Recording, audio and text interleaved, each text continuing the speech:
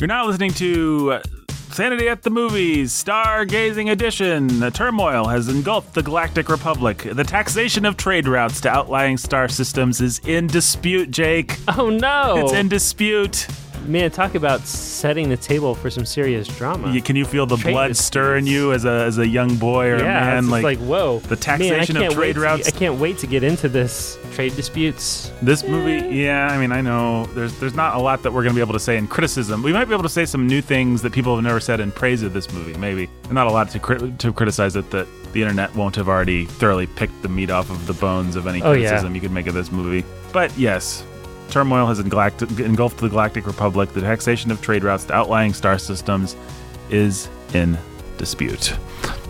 I should say that is the opening crawl for Star Wars Episode 1, which we are discussing today on Sanity of the Movies. My name is Nathan Alberson. Phantom Menace. The Phantom Menace, yes sir. Is Darth Maul? Sidious? I guess just the Sith in general? Just the Return of the Sith in general. Right. Actually, yeah. Return of the Sith? Well, I guess Return of the Sith would have been a dumb title because nobody knew who the Sith were when this came out. That's right. Yeah, it was like, this big reveal of like, he's trained in the ways of the Jedi and the Force and has a lightsaber, but it's red. Could he be a Sith Lord? The Sith have been extinct for thousands of years. Yep. There's no way. That's probably better dialogue than the dialogue that was in the movie. My name is Nathan Alberson, your humble and obedient host. That's Jacob Menzel, Pastor Jake, the pastor who's a master of discussing Star Wars. Just the two of us today to discuss Episode 1. And what I thought we'd do today, Jake, because, look, you can go on YouTube, you can find videos. People have been picking on this movie now for, it came out in 2000, 99? Was it 99? Somewhere right in there. Yeah, 1999, before the turn of the millennium. Star Wars Episode 1, The Phantom Menace. People have been picking on this movie now for over 20 years. Although my memory, interestingly, is of people liking this movie. I don't remember walking out of the theater and hating it myself. I don't remember my friends hating it. I don't remember kids at school talking about how stupid it was. I mean, people didn't like Jar Jar Binks. But the conventional wisdom that this movie just came out and everyone said, it ruined my childhood. And we were immediately done with Star Wars and Star Wars was ruined and George Lucas had ruined everything. That, I think, is kind of a hindsight. Yeah, I don't remember there being too strong a negative vibes. People were really excited about pod racing and Darth Maul and stuff like that. Yeah, I just remember cool Jedi fights and stuff. I remember people being excited about exactly that. The pod race, Duel of the Fates. I mean, those were the two things, and they were awesome. And they were awesome enough that I don't remember. And people, obviously, immediately people hated Jar Jar Binks. I don't think anybody was claiming that Jake Lloyd was a great actor, that Natalie Portman was a great actor, but I do not remember this giant wellspring of hatred. I don't remember people calling for George Lucas's head. I don't remember the whole idea of George Lucas ruining our childhoods. I really think I don't actually even remember it coming into vogue for Episode 2. I remember most people were kind of disappointed with Episode 2, but you still had Yoda at the end busting up with his little lightsaber to look forward to, which everyone thought was cool. And so I remember sitting through that movie 2 or 3 times just to get to that part. I remember people laughing even in the theater on opening night at the bad dialogue and stuff like that, the sand speech and everything like that. But I don't feel like these movies were as hated then as a certain segment of the population. I guess I should qualify that I wasn't super tuned into Star Wars at the time. I don't remember which of these films I would have seen in theaters, but I definitely, if I did see them, I think I saw Phantom Menace in theaters. Right. I don't know that I saw the other two in theaters because I didn't care.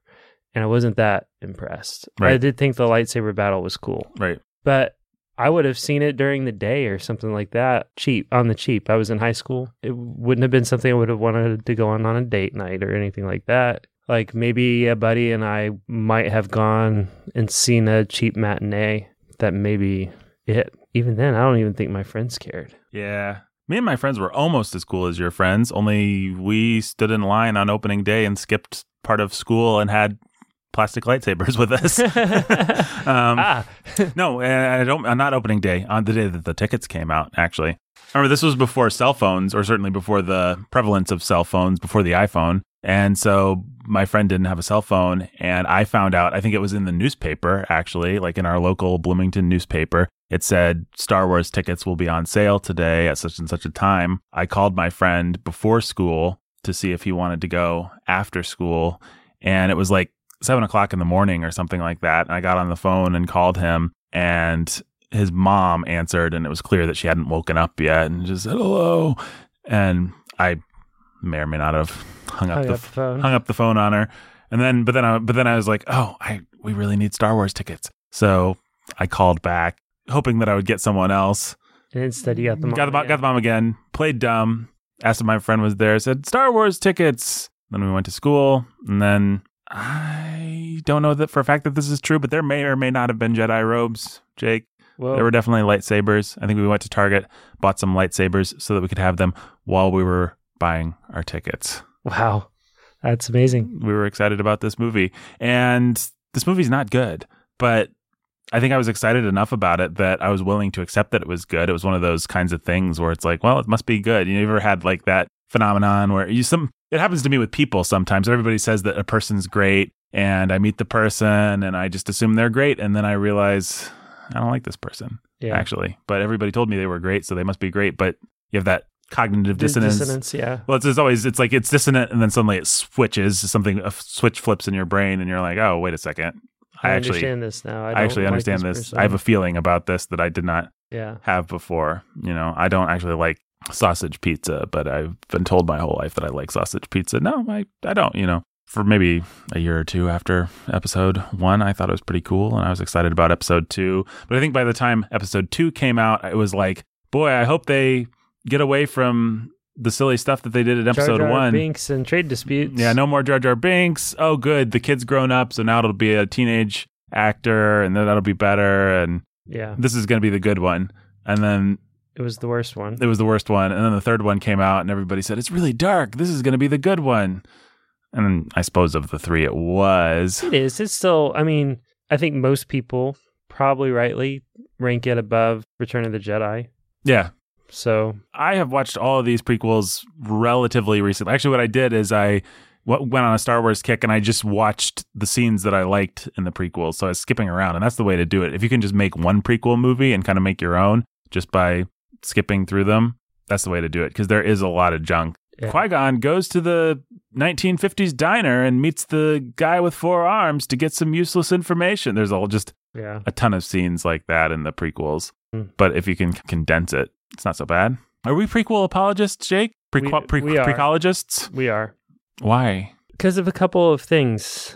I think, one, we are capable of doing something a lot of people are not, which is simply remembering the fact that they're kids' movies. Mm-hmm. And that kids really like these movies and these sorts of things. Right. So that's one thing. A lot of people are not capable of realizing or accepting that these are just kids' movies. Well, because they remember the originals being so exciting when they were kids and being so big and scary and interesting. And it's like, yeah, that's because you were a dumb kid. Like when you're an adult, go back and watch them again. You don't actually feel that. Without the nostalgia. If you can separate yourself from the nostalgia, they're actually not that great. Right. Except that all of the stuff of the movies is super cool. All of the stuff, the lore, the mythos, the music, the lightsabers, all of the stuff. It's a super cool, fun sandbox. Right. But it's more fun growing up without the prequels. It's more fun to go and get a lightsaber and imagine yourself as Luke Skywalker than it is to actually sit and watch Luke Skywalker. Right. Exactly. Just to take this stuff and play in George Lucas's sandbox. The prequels, they ramp a lot of what's really cool about the original trilogy up to 11. Mm-hmm. The worlds are cool. The lightsaber fights are 1,000 times cooler.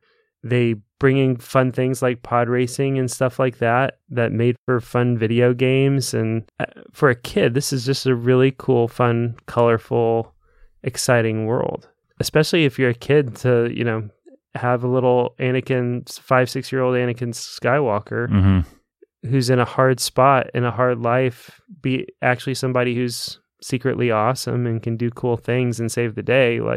That's a fun story for a kid. It really is. You watched this with your kids, didn't you? I did watch it with my kids, and my kids loved it. All of them. They weren't like, Jar Jar's not funny. No, they laughed at Jar Jar. They thought Jar Jar was hilarious.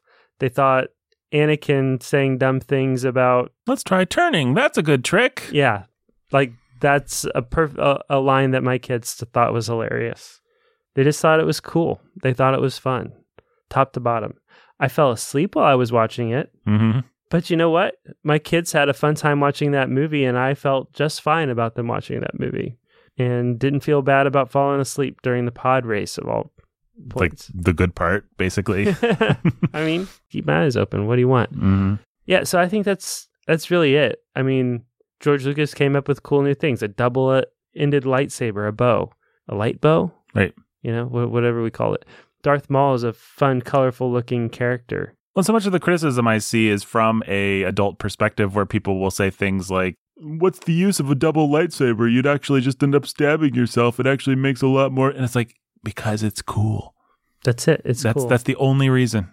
That's the only plot thing that we're solving with the double lightsaber. It's neat. Yeah. It allows him to fight two Jedi at once in a very carefully choreographed scene. Right. And if you're the cool kid on the playground, your parents buy you that toy. And if you're the dumb kid, then you just have, well, if you're a dumb kid, you just have a stick or something. But if you're the slightly less dumb kid. Or you have like a knockoff, like dollar store laser sword. Laser sword, yeah. And then if you're a little bit cooler, you just have a blue or green lightsaber. But then the fun thing is, whatever jerk kid's mom pampered them with the red double lightsaber, you beat the crap. That guy becomes the bad guy and everybody goes after him and everything. You know, it's a good time is had by all. So that's not one reason. We remember that these are kids' movies. What's the other reason? The world. The world good. So that's the second reason. There's a third reason that I have come to appreciate more, and I think in some ways Jon Favreau helped me really appreciate this about these movies, which is that George Lucas, at the end of the day, is an innovator. Right.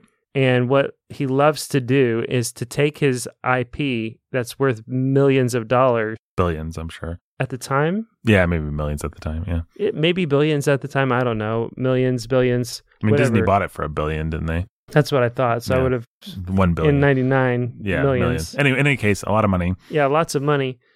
And then throw all of the cachet, all of the capital into developing cool, new, fun technology for storytelling that pushes what we can do at the movies and what we see at the movies forward for everybody else. You know, it's easy to look back on the droids or a lot of the digital stuff that we see in these films, or even the fact that it was digital and we went digital instead of with puppets. Right.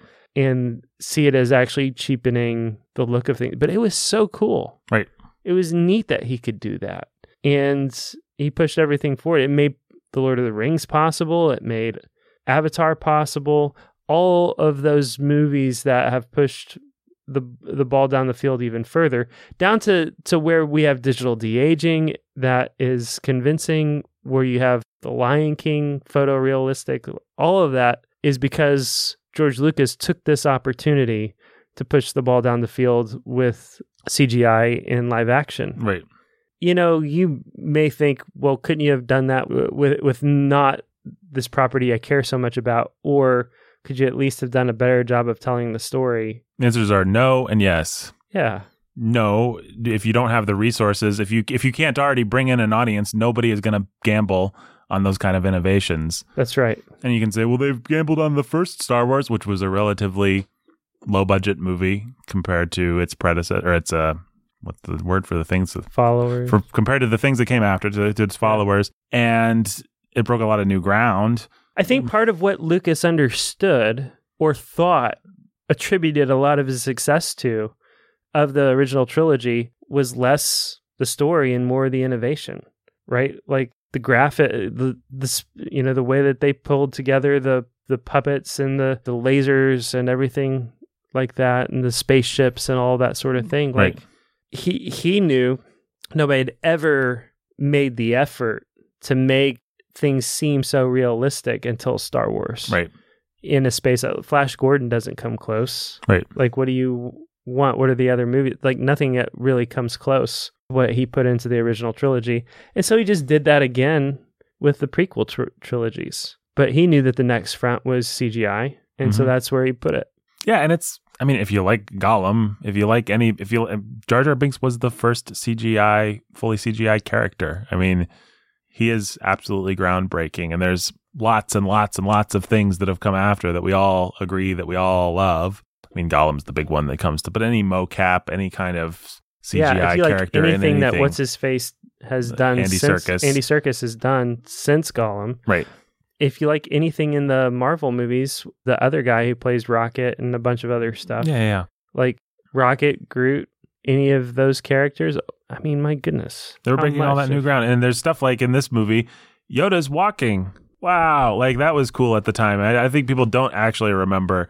Like, wow, Yoda's actually hobbling around on his cane. He got out of his chair. Like, he's not even pulling out his lightsaber in this one. But and now you watch it, and we you're don't like, only see Yoda from the waist up or laying down flat, right? Because he's a puppet. Or he'll be like perched on Luke's shoulder, and then he'll go whoa and fall off, and it'll be obvious they just tossed a puppet or something. You know, you always have to forgive those things. And there's a certain nerd that grew up with Amblin Entertainment stuff that loves that stuff, and that's okay. But I really like CGI. I know this is absolute blasphemy among people that grew up with 80s entertainment, but millennials, basically, I guess, is the word for them. As annoying as that word is. I think that's the word, yeah. Yeah, that is actually the word in this case. You know, CGI gave us dinosaurs in Jurassic Park. It gave us Marvel movies, which I like. It gave us Lord of the Rings movies. There's good ways of using it. There's bad ways of using it. There's in-between ways of using it. It can be abused. There's ways to use it cleverly. There's ways to use it not cleverly. But it's a great tool. It's a great filmmaking tool. And it's a lot of fun to see what people do. I mean, I guess the argument against it is it's just fun to know that they're doing magic tricks in the old movies. You know, for a real movie nerd, it's fun to think, like, what's the sleight of hand that we're using? Like the end of Raiders of the Lost Ark, when all the Nazis are melted, kind of fun to think, well, that's an optical, and that's a puppet, and that's a thing that they blew up, and that's a wax figurine that they melted and sped up the footage. Whereas now you'd just be like, well, that's CGI, and that's CGI, and of course it's all CGI. It's all CGI.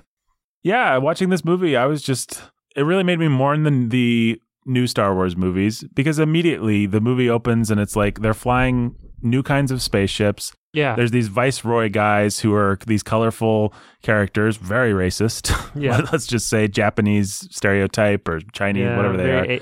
We'll just call them Asian. Yeah, very Asian stereotype, which I think there's no question that George Lucas enjoyed. I don't think George Lucas is a racist, but I think he enjoys old racist stereotypes from 1930s movies. So he's like, society doesn't really have a place for a graspy Jewish moneylender character, but I can make a little blue alien that talks exactly the same and fulfills the exact same function and get away with it.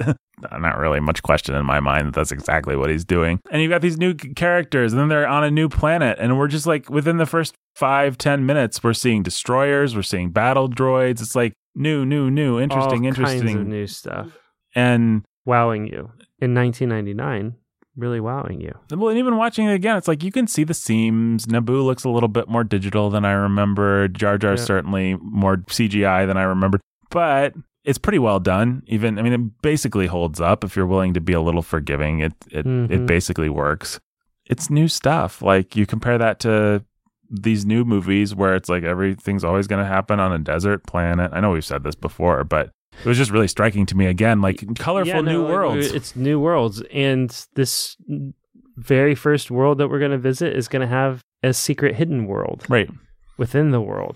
And that secret world is going to have a secret world hidden beneath that world that you're going to have to pass through on your way there. And there's always a bigger fish. Yep. And so you're getting Venetian canal type stuff, and then you're getting this underwater city.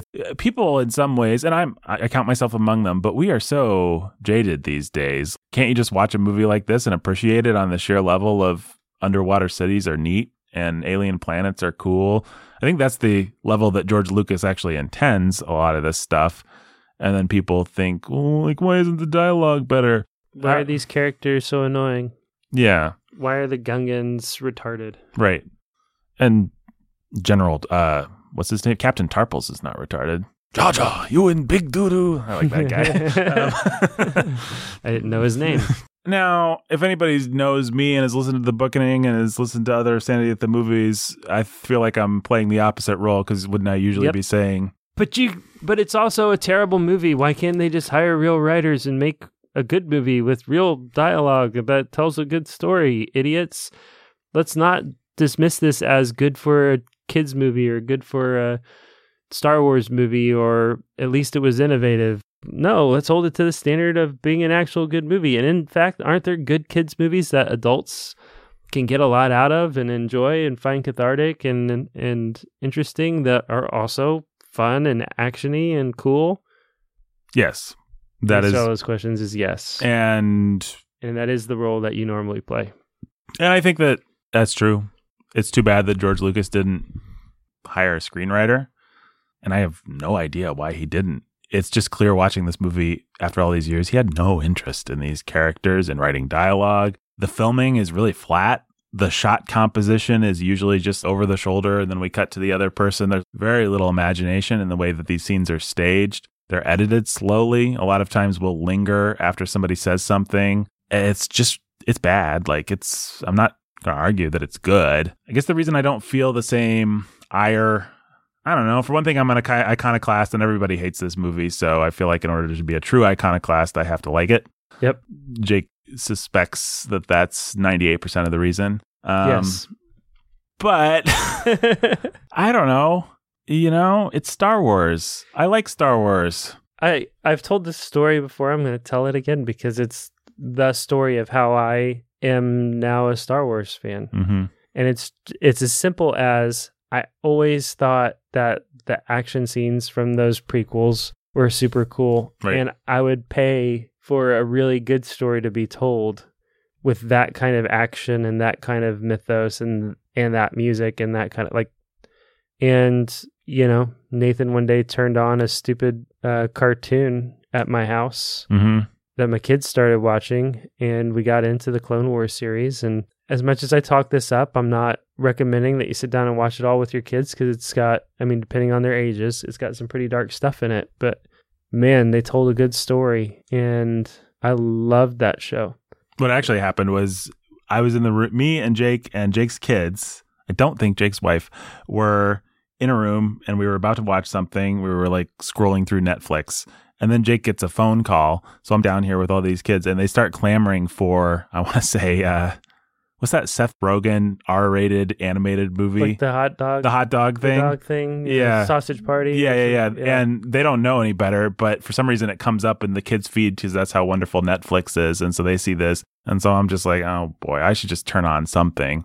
And then I decided to sarcastically turn on Star Wars because I knew it would basically be harmless and Jake wouldn't mind, and I could make the choice without having to consult him, and the kids would like it. Yeah. And I turned it on. And then I left, I think, basically. Yeah. But next thing I know, you guys are all into the Clone Wars. Yeah. Yeah, you turned it on, and... Well, even after I turned it on, I was like, this is actually kind of cool. It's, lasers and lightsabers and Jedi powers and a cool story. It took a while for me to... At first, it was just something that I felt fine turning on in front of the kids. Mm-hmm. But I wanted to be there for it, just to be sure it was going to be cool. And then after a little while, it really started to come together, and they started telling some really great stories, and one really great story, which is Anakin's fall to the dark side and the corruption of the Jedi Council, and how they were ultimately responsible for Anakin, and they were wrong. Right. And it was just a really artfully told story that takes place between episodes 2 and 3 that makes a whole lot of emotional sense of Anakin's fall to the dark side and makes him actually an awesome Jedi. The awesome Jedi that you wished you had, that Luke could have believed in. Right. That Obi-Wan could have been truthful about when he said he was the best starfighter in the galaxy and the greatest warrior I had ever seen and a good friend. Right. Or whatever, however Obi-Wan put it in episode 4.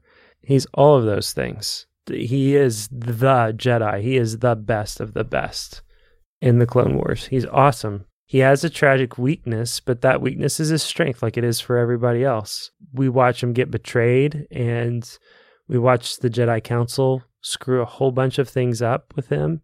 We watch Obi-Wan screw it up. We watch Yoda screw it up. And it makes a whole lot of emotional sense of Anakin's descent to the dark side, instead of it just feeling like he's an impetuous idiot who is badly acted by and badly directed by somebody who doesn't really care Right.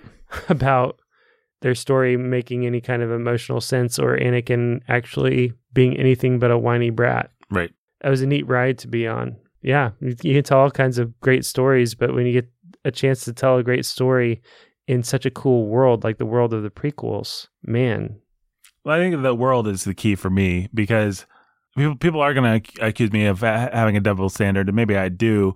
But I feel like what I always look for, I always judge movies according to the expectations that I think me, I guess. Well, let me not pretend to speak for anyone but myself. What my expectations are, that makes a big difference, believe it or not. I was pretty quickly able to realize that Star Wars was not the place to go for scintillating dialogue. But what I always look for in a genre film is elbow grease anywhere.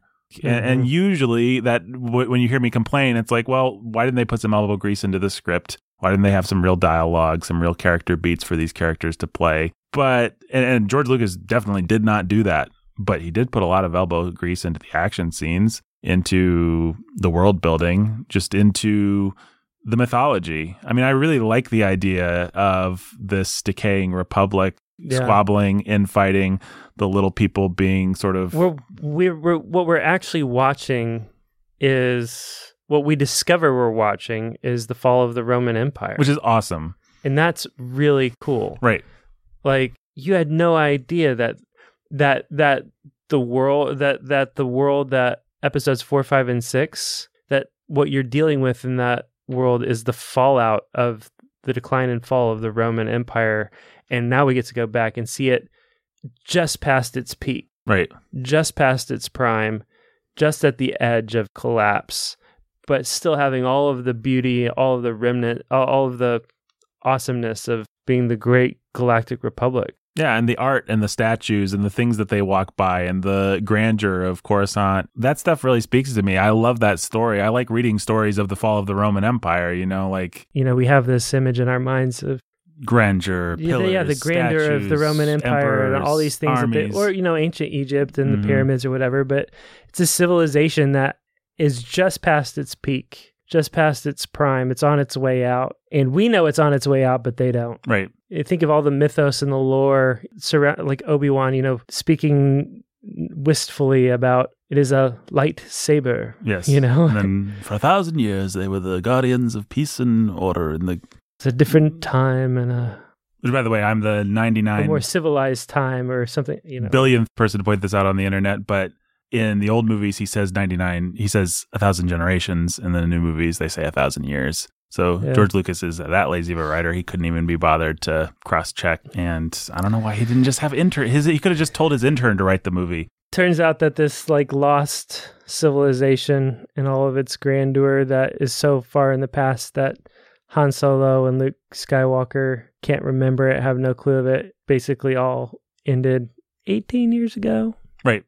But that's a really fun 15 to 20 years ago story. It's really, I don't know, it's moving somehow. I love stories like that, just in general, stories about Pompeii, stories about absolutely. the apocalypse. Well, it's like Atlantis. What's so exactly charming about Atlantis? Well, they had all this, it became the stuff of legend and myth, this lost city that was so advanced and had this advanced form of government and peace and, sort of Arthurian Camelot. Right, Camelot's exactly it. Technological advancement, all this sort of thing. And so you take the mythos, the stuff of Star Wars, and where in the original trilogy, you've got exactly one person at any given time who knows how to wield a lightsaber, right. Or two people if you count Vader and, as we now know, Lord Sidious himself. Right. So like 3 people who are alive who know how to wield a lightsaber. What was it like when the Jedi were the guardians of the galaxy and, they had lightsabers everywhere and they were all over the place and it was this big thing. And I think it's pretty genius for the answer to be, it was awesome. It was awesome, but it had also fallen into complete decay and decline. And we're seeing the very end. This civilization is already dying even before Anakin. Instead of taking us to the point of height, they give us the end of it. So you still see a lot of the grandeur of it. Right. But it is clearly in its twilight. Well, it from our allows us. perspective. It's smart for one thing because it allows our imaginations to still be fired by what was it like in its prime, even before this. Yeah, what was it really like? Who built this, and how did it come to be, and what were all the cool adventures that people went on? Yeah, this is the end of that 1,000 generations / years, right? And now the Jedi are in decline. The the Senate is just a bunch of squabbling bureaucrats. And George Lucas... And the Sith are on their way back, and they're a thing that you've never heard of, but you're about to see it on screen. Right, and you get the idea that they're almost mythological at this point. Like, they've been hiding in the shadow for generations now, which is really cool. It gives them some potency. Yeah. But George Lucas, he does such a bad job of telling the story that he wants to tell, the main story, but he does such a wonderful job at just a really neat trick that most people don't pull off, which is he gives you the impression there's all kinds of amazing stories happening on the periphery. Like, if I knew the story of Senator What's-His-Face or Chancellor Valorum, whoever, like, that's probably pretty interesting stuff. Like, everything that's happening on the sidelines is interesting. He sets up all of these chess pieces on the board, sort of like what Rowling does. But what Rowling does is she sets up all the chess pieces on the board, and then she makes them feel like any one of them could matter to the story that we're playing with. Right. What Lucas does is, here are a bunch of really cool chess pieces that mean nothing. Right. Actually. But what that does is it sets up a whole bunch of... on the one hand, it fires your imagination. On the other hand, it sets up this whole world of stories to be told with all of these characters. What's fun for me watching the prequels now, and this is even more evident in Attack of the Clones, but what's fun for me watching them now is I've watched a bunch of these stories be told. Right. And now I'm coming back. These sort of like almost invisible chess pieces now have all this meaning. That's fun. Yeah, you know who Forehead Guy is, and who like what's the race of ladies that we mostly just see as dancers and stuff? Twi'leks. I know what they are. Jedi. And... Yeah, I know. I mean, like the dude I could tell you their name. The dude that has like the face mask or whatever. His name's Plo Koon, and there you go. He's kind of awesome, and yeah, they're all awesome in their different ways. Kit Fisto is in there, and he's the dude with the like, looks like a squid head with the green and whatever. I don't think he shows up till Attack of the Clones, but... Well, there's them, and then existing on the periphery of this civilization is the Hutts and Tatooine and... Absolutely, these and gangsters and all this. There's a whole other world. Yeah, and what you realize in this one is like the Hutts are... It's not just Jabba the Hutt, it's the Hutts, plural, the Hutt clan. And I know the names of other Hutts. Zorba? Is there a Zorba? There's Zero. Zero the Hutt. There's a movie called Zorba the Greek, and I think I always try to turn it into Zorba the Hutt. Yeah, the banking clan, the history of Geonosis. You compare that to Attack of the Clones again, but... Right, well, who doesn't want to spend as much time thinking about Attack of the Clones as possible? It's like basically the best Star Wars movie. I mean, you were about to say movie, yeah, basically the best movie. It's a movie of all time, yeah. Move over Citizen Kane. That's right. Attack of the Clones. Attack of the Clones. Who needs Citizen Kane? Well, the reference point I was thinking about today was the Thor movies. Like, you never get, I said it feels like a million interesting movies are happening on the periphery of Star Wars. None of that. You think about Asgard, like, it doesn't hardly feel like a real place. And it certainly doesn't feel like anything interesting happens there or anyone interesting. You don't get a sense of who the Asgardians are really until maybe after the Asgard is destroyed. Like, you begin to get a sense of the civilization. What happens is Taika Waititi says, we spent 2 movies not caring about Asgard at all. So let's blow it up and let's care about other characters from other places. And then we'll have a refugee family. Right. And we'll make that fun. I know, we'll take a rock monster from that first movie or whatever that was, and we'll make him a sympathetic, cool, fun character. But honestly, Jeff Goldblum's trash gladiatorial planet feels way more developed and interesting and real than Asgard. And I don't even know how to explain exactly what the difference is. I guess you just get it's detail. It's just details. Yeah, exactly. It's detail. It's somebody put some thought and elbow. What they did with Asgard before was... This is colorful, so the bridges are rainbow. This has beautiful vistas, so we'll have some... and it's sort of medieval, but not. Well, and here's the most important people disclaiming to each other with a background that's painted in. Right. Whereas George Lucas always has, and other creators always have a finger on just being able to give those little details that tell. You think about the cheesy insert from the special edition when they go into Mos Eisley and you suddenly see all this stuff. Yeah. You see like little robots fighting and a guy, a big monster thing. George Lucas just takes the time for that kind of stuff. Yeah, he and thinks that stuff's super cool and fun. I'll tell you what, a movie that actually does a good job. You go into the cantina and we're going to spend like a couple minutes establishing this band and these dancers and these slimy people, and there's a werewolf at the bar. I wonder what's the deal with him. And it just it allows your imagination to play. And even just watching the movie as a kid or as an adult, just like, what's up with those people? And they all have recognizably human motivations. There's a little creature that just wants a drink that's too little. And there's the guy that's kind of sulking and looks a little creepy. And I think that's as much as anything the genius of George Lucas is he can take any creature or any. I always think of in Return of the Jedi when the big monster gets crushed underneath the gate. Oh yeah, that's perfect. And then his keeper. He thinks to include the scene where the guy who's responsible for that dude comes out and cries. Is in tears, yeah. And it's a good little joke, but it also just adds such richness to the world. Like, of course, there'd be a trainer and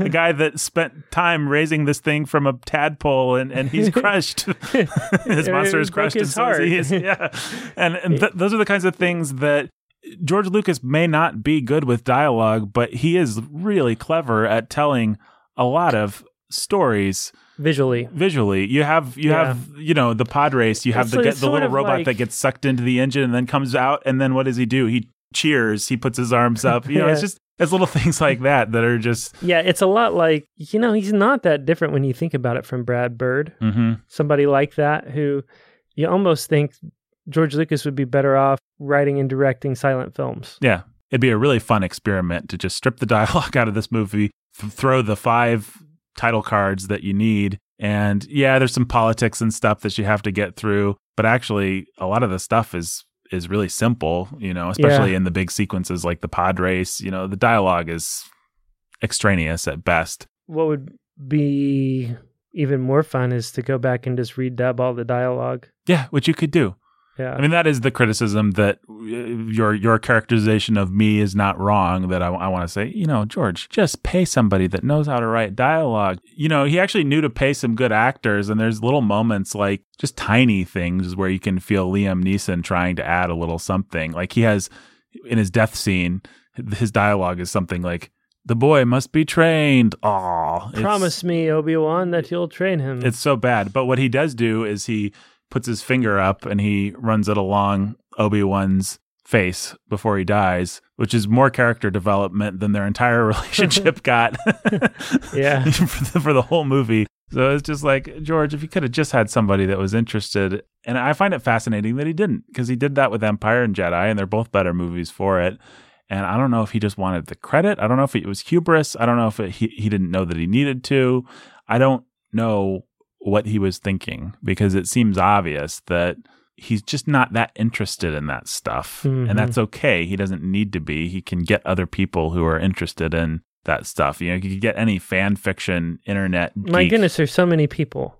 Yeah. There are so many people that would love a chance to be a part, of one of these stories, and who at that time would have just been happy to be like, dream everything up. Yeah, yes, sir. Yes, sir. Yes, sir. Dream it all up. I'll just make it. I'll realize your vision as best as I can. Well, your pal Dave Filoni, who did Clone Wars, that's exactly my understanding, is that's how they got started. George Lucas said, "This is the kind of story we want to tell. These are the worlds. This is even kind of some of the plot." Lucas had a whole lot of authority over that, so like he kept creating problems that Filoni would have to write his way out of. Right. Like Darth Maul is actually still alive. Right. And he's gonna come back. Lucas could. Early in that series, Lucas had the authority to just say stuff like that. Right. And Filoni was like, okay. Now I have to tell us convincing story where Darth Maul actually survived all of this. And it's going to have to be a compelling story that fits into all these other stories that we're telling. Guess I got to figure that out. And then he did. That's why Filoni, I think, is so great, is because that is how he started. He just started working with a whole bunch of George Lucas created problems that were really interesting and fun and cool. Right. In a world with all these characters that and worlds that George Lucas created and was interested in. And when I'm trying to work on something, like when we're writing an episode of The Ville or something, I concentrate, and I want us to concentrate as much on thinking of what the right question is as thinking of what the right answer is. Because if you can't start by saying, okay, what is the problem here? Like once you have the problem, you can always come up with a solution. But if you don't know what the problems are... If you don't put your finger on the problem, a lot of our process, I think a lot of our best scenes, especially over the last season, have come about because I've had a problem with something that I have been unwilling to articulate or try to articulate, and Nathan has forced it to the surface. Right. And then once the question was articulated, then we were able to work out a better solution, better answers. I mean, usually it's not that hard to be like, okay, well, you do this. Here's how you fix that, actually, my concern is always like, man, if I let myself realize what I don't like about this, then I'm going to blow this all to bits. Once we pull that thread, we're going to pull it unravel. All apart. Yeah, it's all going to unravel. And, there's places to just say, this isn't the best it's got to be good enough. Yeah. It's got to be good enough, and I don't want to pull on this thread too much because it'll... But you have a pretty good intuition for when it's time to pull on those threads. So we, like you said, we've gotten some of our best stuff, and I think I say all that merely in this case to say I think George Lucas knows how to create a world, and he knows how. I think actually people like to make fun of him for things like I've read internet pieces that are snarky, like he wanted to bring Darth Maul back. Hey, that's a fun idea. It's a super fun idea. And then I really like and everybody was Filoni criticizing him for killing him in the first place, and then he was like. After, years after everybody had their say of how stupid it was to kill him, he was like, yeah, he was never actually dead. Right. He's been out, he's been crazy somewhere, and he's going to come back, and he has this whole other story arc that is connected to Obi-Wan's story and Obi-Wan's final development into the Jedi that he needed to be to face down Darth Vader at the end. Right.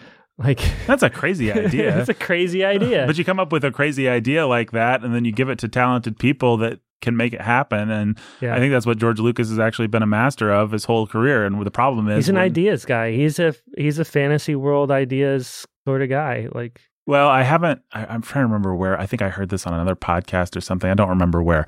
But my and I've not watched it myself. But on YouTube, apparently, you can find video of a pitch meeting between Lucas and Spielberg and Kasdan doing Raiders of the Lost Ark, and they're coming up with ideas.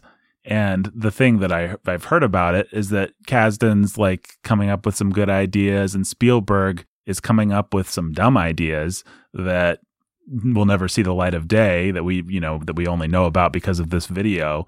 But Lucas is just conceptualizing, boom, boom, boom, boom, archaeologist. I don't know what the specific, he should find an ark. Like Lucas is just spinning gold. Yeah. And I think that's who Lucas is. He's what we would call. He's just super tapped into his little boy imagination. Which is great.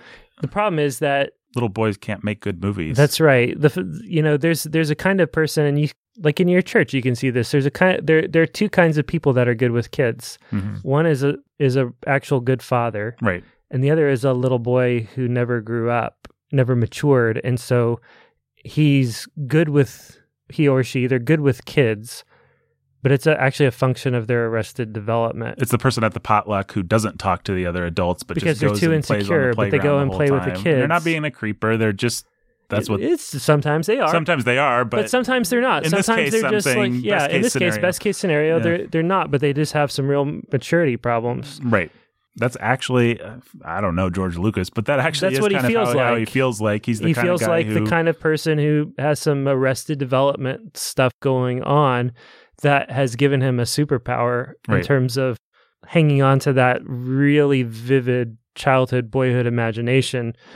Problem is he can't tell good, mature stories with that. Well, it actually feels like he doesn't understand, much like a kid, he doesn't understand how romance works. We'll talk a lot more about that in Attack of the Clones. He doesn't understand how adults behave. He doesn't understand the difference between wise advice and stupid advice. Yeah. Like just all these beats that a regular writer would have to hit, like making the Jedi actually sound like they know what they're talking about, or making a plausible romantic scene. And this is the thing, that exact thing is what I really admire about Dave Filoni, because he managed to work with George Lucas while accepting the reality, by not trying to pretend like the Jedi in these movies are super wise, but actually they're corrupt and foolish, and they're making a whole lot of mistakes that lead down a whole lot of different bad paths, and which is him leaning into some things that may have just been functions of Lucas failing to write, attempting to write wisdom, doing a bad job. And so Filoni is just like,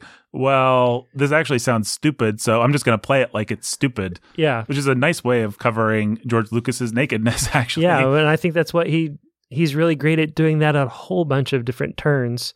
And George Lucas comes away loving him and thinking that he's great. Mm-hmm. So he doesn't feel undercut by it somehow. Right. It's pretty cool. Yeah. Well, one of these days we're going to have to talk about Clone Wars, I guess. Actually, we talk about Clone Wars pretty much every Star Wars episode. Yeah. One Thanks way or to another. me. Thanks to Jake. Rebels is good too. Yeah. What's your one sentence review of Resistance or whatever that thing's called? Undeveloped.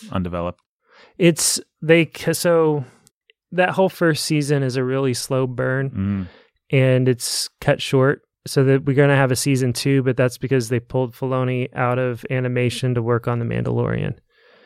And so we're going to get a season 2 and then it's done. That's it. That's all. So hopefully they'll take it somewhere cool. Hopefully they'll take it somewhere really cool, really quick and wrap it all up. Right. But they, when they wanted to launch Disney Plus, first they pulled Filoni back into finishing Clone Wars, which they knew would sell Disney Plus because so many people love it.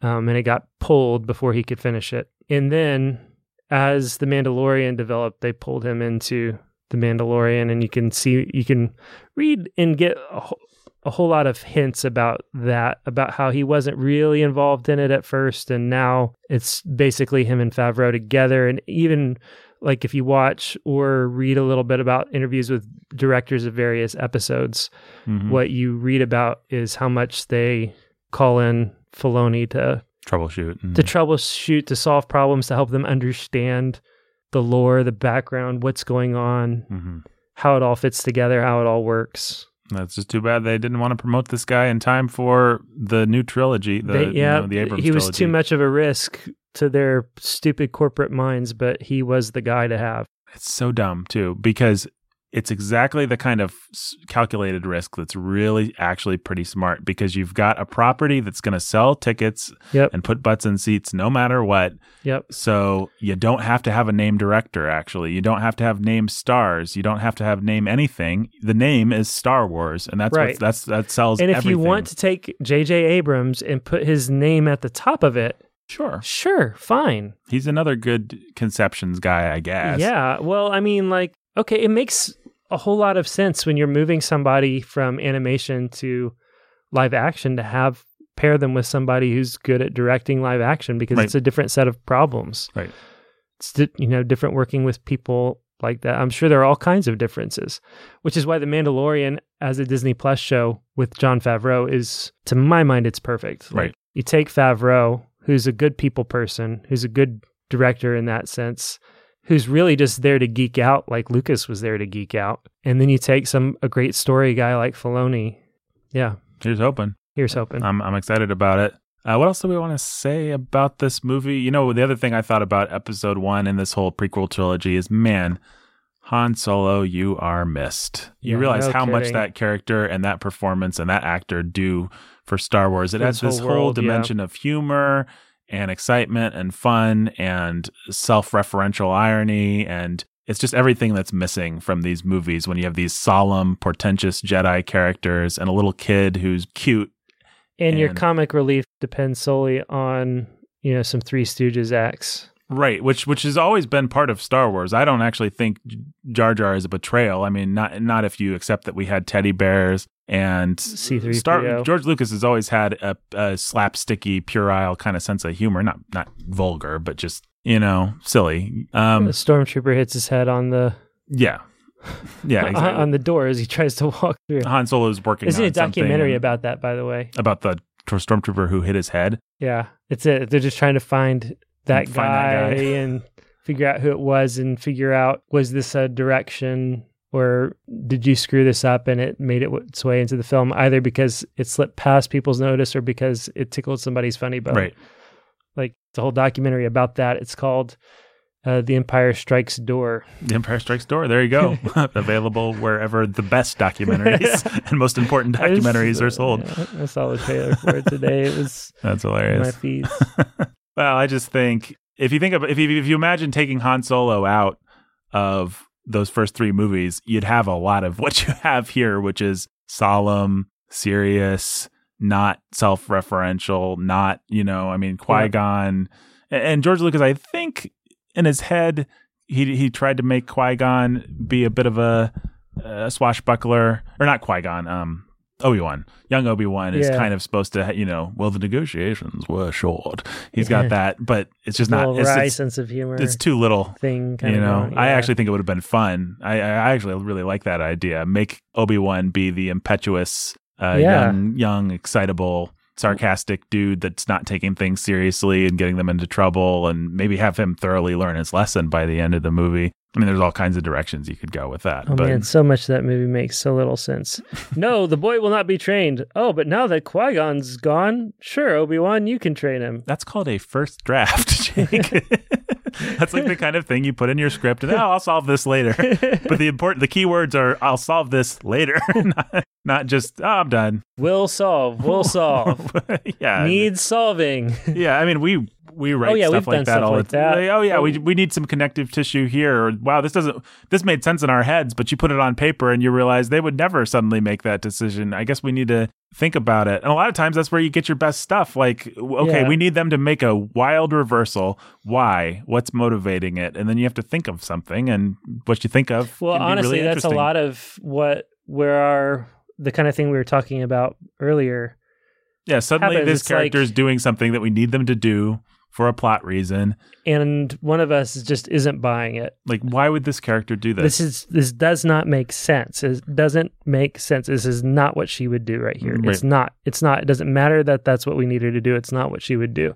So we either need to give her a reason to do it that is legit, that makes emotional sense, or come up with another way of the same thing happening, accomplishing the same plot, accomplishing the same result without the character doing something that they wouldn't do. Yeah, and that's where you get a lot of your best stuff.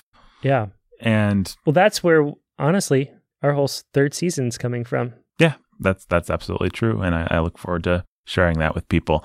But it just feels like, I don't know, maybe the real lesson here is, you need to have collaborators, and you need to have people that will tell you no. You don't want to get to be so powerful that, because that is the one thing we can say is, where was the person that just said, hey, George, like, you can't do this. We need to get a writer on this, or you need to rewrite this or something. Like, this isn't done. Sure, it'll make lots of money and kids will buy the toys and everything, but this just, it's not done. Like any half-witted producer, cigar chomping Hollywood producer that I always like to talk about, this legendary icon, would just say, go back and you can write understand it again. If you think about it that way, you can understand why Disney has erred so much in the opposite direction. Mm-hmm.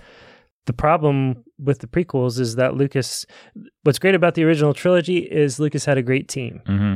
What the problem with the prequels is Lucas had no accountability. We're going to pull together the story team, and it's going to be collaborative, and there are going to be checks, and the studio is not going to allow the prequels to happen again. And strangely, like where George Lucas was willing to just have loose ends and stuff, we're going to tie everything up so tightly that the movies will basically be self-contained. Yeah. And they really shoot themselves in the foot with The Last Jedi just like closing down, like almost maniacally letting Rian Johnson just be like, that interesting story thread, dead.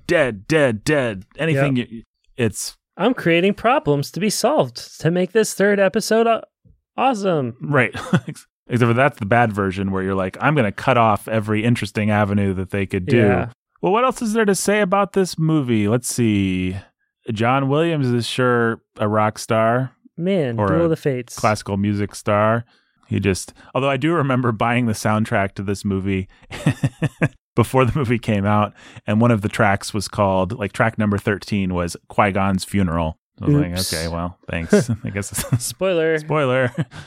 But man, he put some of his best work into those prequels, I think. Did. Duel of the Fates and then Across the Stars. Yeah. And I think Revenge of the Sith is, in terms of being a complete soundtrack, probably right up there too. Yeah, it's with Empire Strikes Back. Yeah, it's epic. It's awesome. And it does a lot. Man, what storyteller wouldn't want access to John Williams still in his creative prime and the world that Lucas created there? And he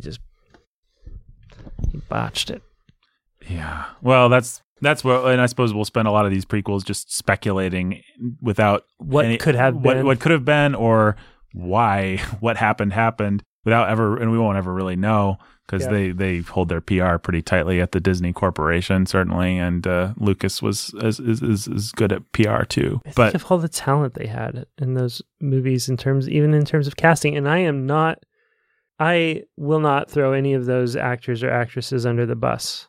I mean, I don't care what you think about Jake Lloyd. I don't care what you think about Hayden Christensen. I don't think what you care about young Natalie Portman. Well, my argument, I'm sure I've said this on mic before, but Samuel L. Jackson, we all know he's a great actor. He sucks. He's so wooden in these movies. Exactly. Liam Neeson, pretty great actor. Right. Who else we got in there? We've got Saruman's in there. What's his name? Christopher Lee. Yeah, everybody knows he's great, but you're handed those lines, and you have somebody who doesn't know how to direct actors, and anybody can end up looking bad. There's only 3 people that transcend it, and the one that I'm most impressed with, one of them's small and CGI and green, and Frank Oz. He's always great, and you can't mess up Yoda. And then one of them is Ian McDermott as Palpatine, who's just he's amazing, delicious, and he's great in this. I think he does the right amount of winking, but he also doesn't really wink, and it's a really well modulated performance. Yeah, top to bottom. I don't know if I said this on mic or not. Mm-hmm. In the Phantom Menace, he's like, that's actually what it is. cuddly. He made the choice. He actually made a great choice not to wink. He seems like a great guy who, when he says, a sweet grandpa, a surprise to be sure, I've been nominated. He feels legit. He doesn't do, for a guy that's so good at over the top, melodramatic, mustache twirling villainy. You begin to admire how good he is at chewing the scenery later on, when you realize how good he is at actually not chewing the scenery early on. But yeah, well, he's got a job to do, and his job is as simple as Padme is like the moral center of this story. Mm-hmm. And you have to win her trust. Right. And you have to win the trust of all these legendary Jedi, and you have to be beyond suspicion, and they have to all trust you and see you as their biggest and best ally. Mm-hmm. So he plays that so straight. He does it so well that it becomes a little bit silly to imagine that when he needs to talk to the Viceroy of the Trade Federation, he puts on a cloak and talks like this. You imagine him kind of getting amped up in his closet somewhere.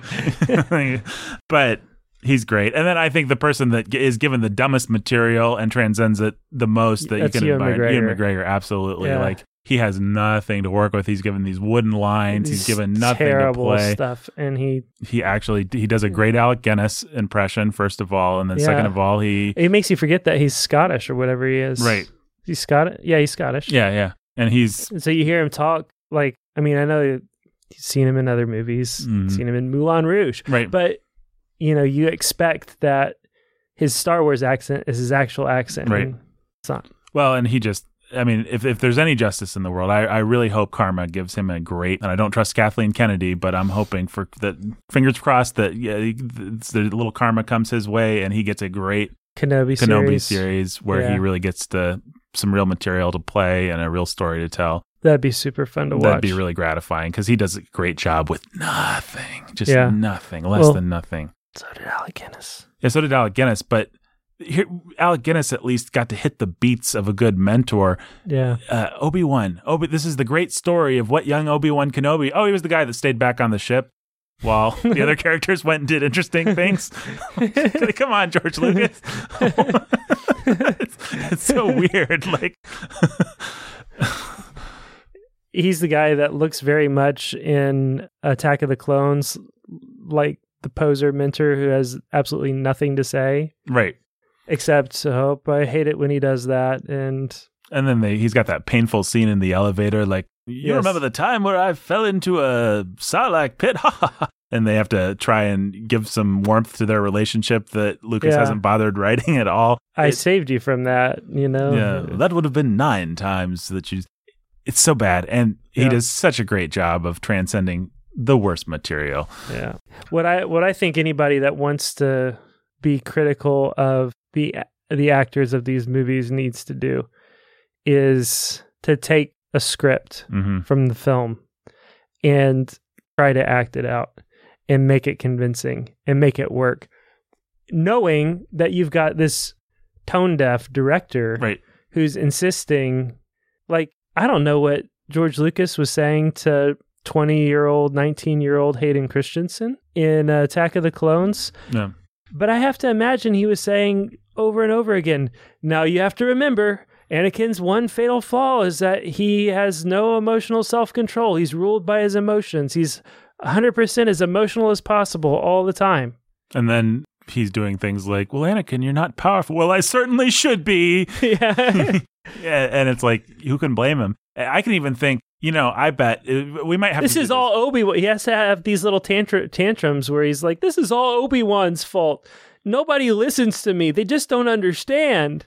Well, and I'm wondering, even with a good director, if you couldn't find a way to throw that line away, this is Obi-Wan's fault. The only way to maybe make some of those lines work, like, you've been in love, you've dated, that you say dumb things and come up with dumb metaphors and you act goofy and you're being goofy as you do yes. it. That'd be the way to sell the famous sand speech. Like, even there it would be hard, yeah, but that'd be your one shot. You could play it sort of goofy and over the top. I'm glad you're not sand, Yeah. I mean, we've all said you're not sand, baby. Oh, we've all said things like that to Yeah. to But our the fact is, you've got two 20-year-old people who they need to be in the hands of a good director. Like, how much life has Hayden Christensen lived? How much real romance does Hayden Christensen know? Probably not a lot if he's been a young guy that's been plugged into being a movie actor. Like, he's probably worked towards that. He's probably had almost zero life experience. Now, what may be the case is that both of them have had plenty of sexual experiences because they're young, attractive Hollywood people. But that's not at all the same That's thing. not the same thing as real romance. It's not the same thing as having a real love story to draw on. Antithetical to a real That's love exactly story. right. It is antithetical to it. And so even then, like, he's telling you to play it hot and heavy and emotional, and it turns into this, like, really angsty, immature teenage idea of what romance is. Well, it's interesting that you say that, though, because they fail even there. A lot of actors are sexually mature before they're emotionally mature. Scarlett Johansson is someone I think of who had access to her sexuality pretty early in life and knew how to use it. And it's sad. You can talk about how Hollywood is just an abusive system, and I think there's some truth to that, a lot of truth, actually. But a lot of times these young actors, you think about DiCaprio and Winslet in Titanic, they can access raw sexuality where they can't access anything else. Star Wars actors can't even do that. Like, George Lucas isn't even good at coaxing sex out of them. Yeah, like that's how bad he is. And presumably that was makes to be mined. Such little sense. Everything makes every kiss makes such little sense. Right. Like, it's just so bad. Right. It's really not much more to say about it than that. Yeah, George Lucas was so powerful. I just wish. I mean, I know that there are teenagers who get into dumb relationships that make no sense. Right, and everybody's annoyed by watching them say dumb things to each other in dumb ways. Be really stupid. But a movie about those kinds of characters should have the self-awareness to know that it's about those kinds of characters and not about the two most awesome people in the galaxy. Right, who totally deserve to be together, and it's too bad that everything's conspiring against them. Yeah, I mean, he's trying to tell Romeo and Juliet. Shakespeare, he is not. Right. Around the survivors of this around storytelling massacre, a perimeter create. We straight into Attack of the Clones territory. I guess that's a little tease for what we're going to say when we get to that. Is there anything else to say about, I don't know, the thing that I feel about all these prequels is that it's just too bad, and this happens sometimes. Another one that I think of is Scorsese's Gangs of New York, where he's obviously really interested in Bill the Butcher, played by Daniel Day-Lewis, and then DiCaprio, for whatever reason, is the lead of the movie as this young guy that Scorsese's obviously not interested in at all. Like, he doesn't want to tell that story. He's telling the story that he thinks people want to hear instead of the one that he actually wants to tell. And it's just clear, Lucas... That don't work.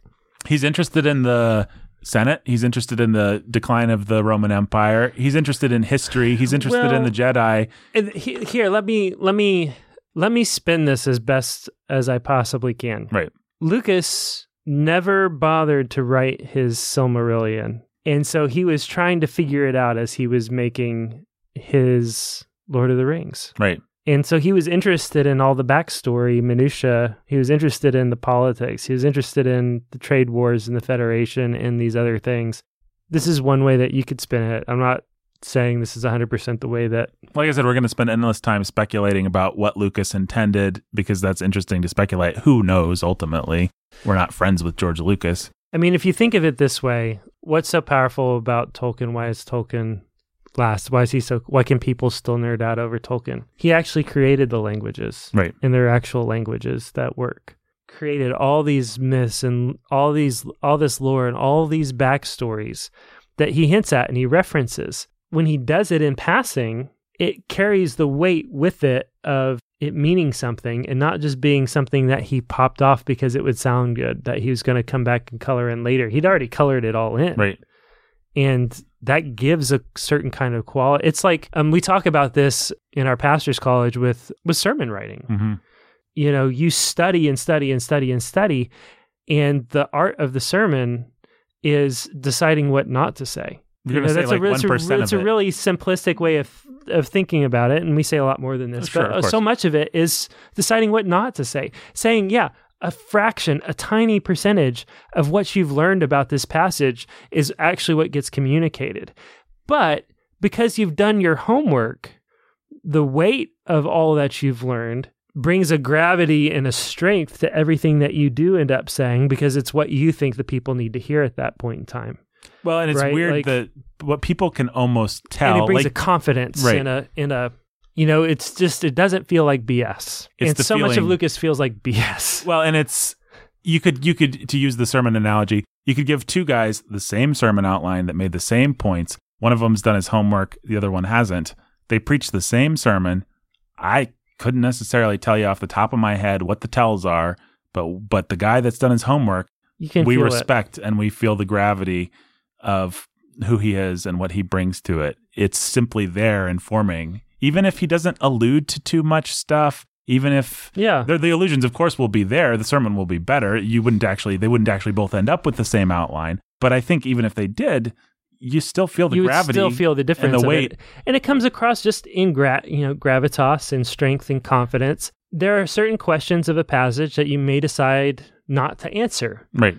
In your sermon because you're focusing on something else. Your job's not to answer every single question. Right. Your job is to decide what the people need to hear and how to apply the passage to the people this Sunday. But if you've already answered those questions for yourself, even how you read the passage, it will sound different. It will feel different. But if you just are like going to be lazy, not fully understand the passage, not have answered some of these questions for yourself, it's going to feel like you're cheating. It's going to feel like you're skipping over it, not because you made a decision about what is needful for the people to hear, but because you just didn't quite know what to say about that. Right. And all those little things come through. Yeah. And this is the same kind of thing in terms of storytelling. And we knew this, and we applied this early on to part of why we have these stories with the Vil. Mm-hmm. Sorry, guys, if you're listening to this because you like Star Wars and have no idea that we have this other podcast called The Vil where we tell stories. They originated as parody characters that we were using for sketches. But we never just created a parody character because we had a thing to parody. When we created a parody character, we gave them a whole backstory. We begin to think about who they were. By and large, we're just telling the story of what we had already written about their backstories. Mm-hmm. When we created Ricky, we knew that she was an object of Pastor Stu, who is this nobody character that had no personality in the Popcorn Coalition, but then he started to take a personality too because we had this new detail about him, that he was a predator. And then we ended up accidentally telling this predator story. Right. And now we've got this show. That's the kind of thing that you have to do if you're going to tell, and I'm not trying to pretend like we have, that we're the greatest at this. We're figuring it out. Right. But that's the kind of thing that you have to do if you're going to tell really great and compelling stories. And it feels like a lot of places that what Lucas is doing, instead of focusing on telling a good story, this is my apology for it. Mm-hmm. One way to pitch this is that instead of telling a good story, he's focusing on figuring out the lore, the backstory. How does the Senate work? How do the politics work? How do these other things work? Like things that he hadn't worked out before, because that's what he's interested in. And he's not the pastor that didn't do his homework. He's the pastor who did his homework, and then ran out of time to actually write the darn right. sermon. That's right. It's like he was under was on a time crunch then. And the fact is he had 20 or 30 years to do his homework before that time, but he never did. Right. And so he ran out. But he was doing his homework. If Lucas had already written this lore out, written these political processes out, figured it all out himself, known it, been convinced of it, it would lose its luster and he would focus on telling the good story of Anakin. But hey, lightsabers are cool. Lightsabers are cool. Sanity at the Movies was produced by Nathan Alberson, executive produced by Jake and Nathan. You can support us at patreon.com/Sound of Sanity. Until next time. There's always a bigger fish. 2 of them, actually.